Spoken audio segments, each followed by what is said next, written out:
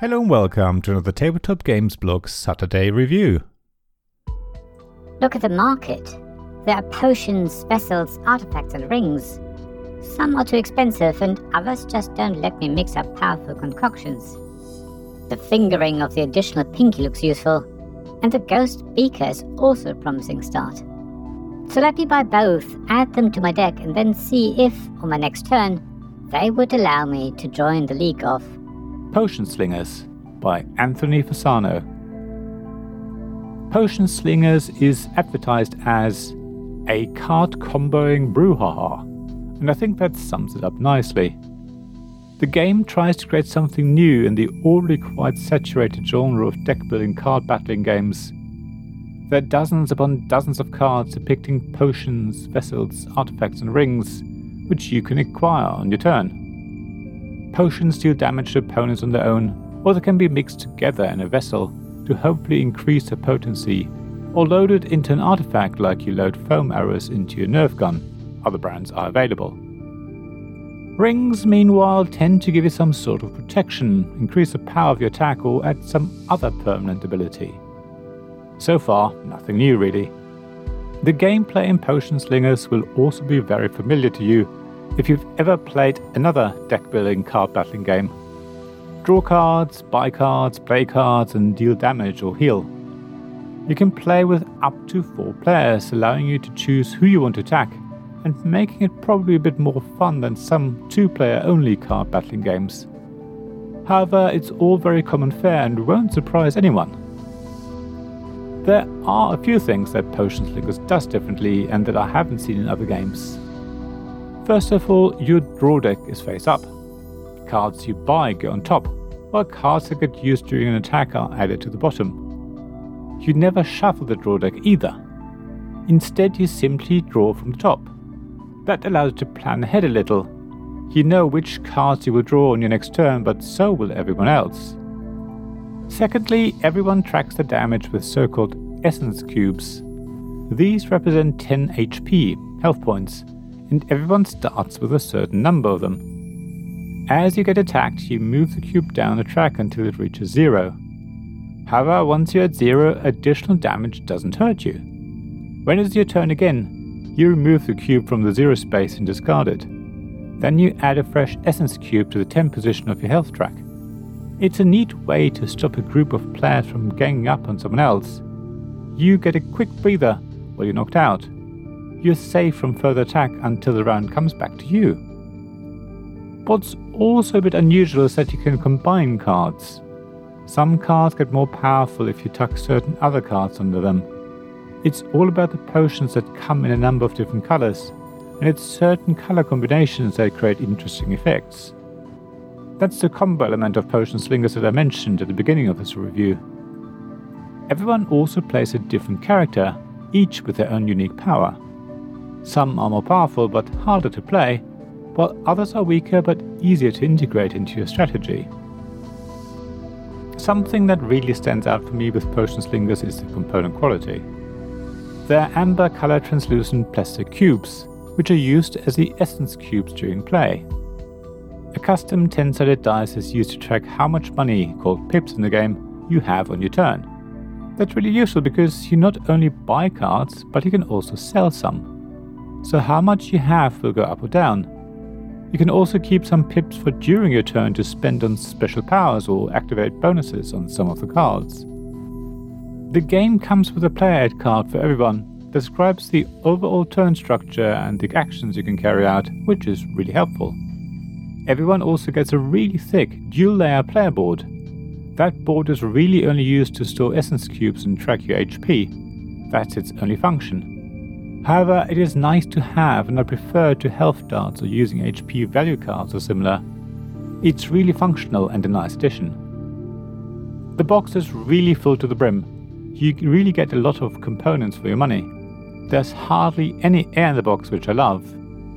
There's also a great plastic insert which makes everything fit nicely. That means you can chuck the box around and everything will remain in place.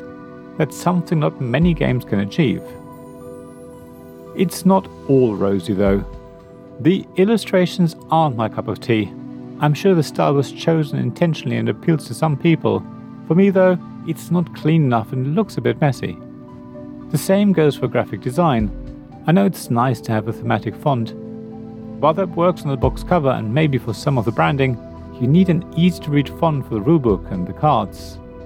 I can almost forgive the use of the Potion Slingers font in the rulebook because it's actually pretty readable, but the problem with a fancy font becomes really apparent on the cards. Like in other deck building games, it's important to be able to read the card text in Potion Slingers. You can read the text when you hold the cards in your hand or have them there on the table in front of you. However, there's a shared card market in the middle of the table. Even on a small table, it will still be hard for people to read the card text on those cards. People need to pick them up to be able to read what the effects are. An easy-to-read font would have made a huge difference here. I also think that the gameplay could have benefited from refining. I love how you can combine potions to create combo effects. I love how potions are mixed in vessels or loaded into artifacts. Some of the ring abilities are also good fun. The game also starts to flow better after a few turns, even though it does take a little while to remember which cards get trashed and which are put at the bottom of your draw deck on your turn. The problem I have with Potion Slingers is that you feel like you should be able to plan ahead and create a strategy, but as soon as you've got the vessel or artifact you wanted, the potions you need are probably no longer available. You're really just reacting to what's available in the market. You buy cards that you can use on your next turn, then play the cards that are in front of you and hope that they give you useful combos. Sometimes you can really mess with another player, forcing them to trash some of the cards. Other times you can deal a huge amount of damage. Most of the time though, you're just doing the best with the cards you have.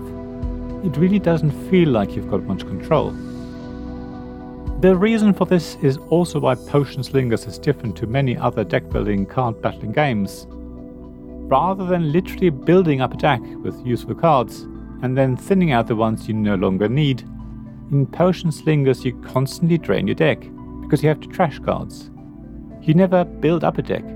You're constantly recycling through cards and heavily rely on the card market to replenish what you need.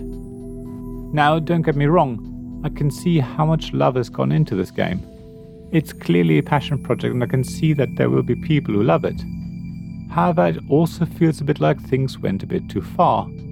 The sheer number of cards, each with its own name and illustration, is impressive, but a smaller, more refined deck that was designed to improve the chances of creating powerful combos would have been better in my view. I'm sure that when you play Potion Slingers a lot, you will know the cards so well that you feel more in control. When you play the game for the first time though, it feels like you are better off just slinging potions at your opponents and not bothering with vessels or artifacts. Sure, you can deal more damage with the latter than you can with potions alone, but it takes time to load them and get them ready. Dealing a constant amount of damage each turn, even if it's a small amount, feels like it's going to be more effective and certainly more consistent than trying to get the right combination of potions to deal one big hit. So for me, Potion Slingers has a lot of potential and shows some new twists and ideas that I'm keen to see in more games. As it stands though, it needs more work and refinement to stand out and become the game it wants to be. Thank you for listening to this Tabletop Games Blog Saturday Review podcast. Please check the description below for links mentioned in this episode as well as to the written version of this article on the blog. If you enjoyed this episode, please subscribe, give us some stars or leave a review. Please also tell your friends about me, and if you want to offer financial support, check out my Patreon and Ko-fi pages, links to which you'll find in the blog at tabletopgamesblog.com. So thank you again for listening, and I hope to see you again soon. This podcast was made possible by the generous help of my supporters. Royal Patron Sean Newman, Magic Champion John Risley, Castle Guards David Miller and James Naylor, Dice Masters Alex Bardi, Paul Grogan and Robin Kay, and Shining Lights Jacob Davis, Gavin Jones, Vukasin Nizovic, Sarah Reed and Richard Simpson.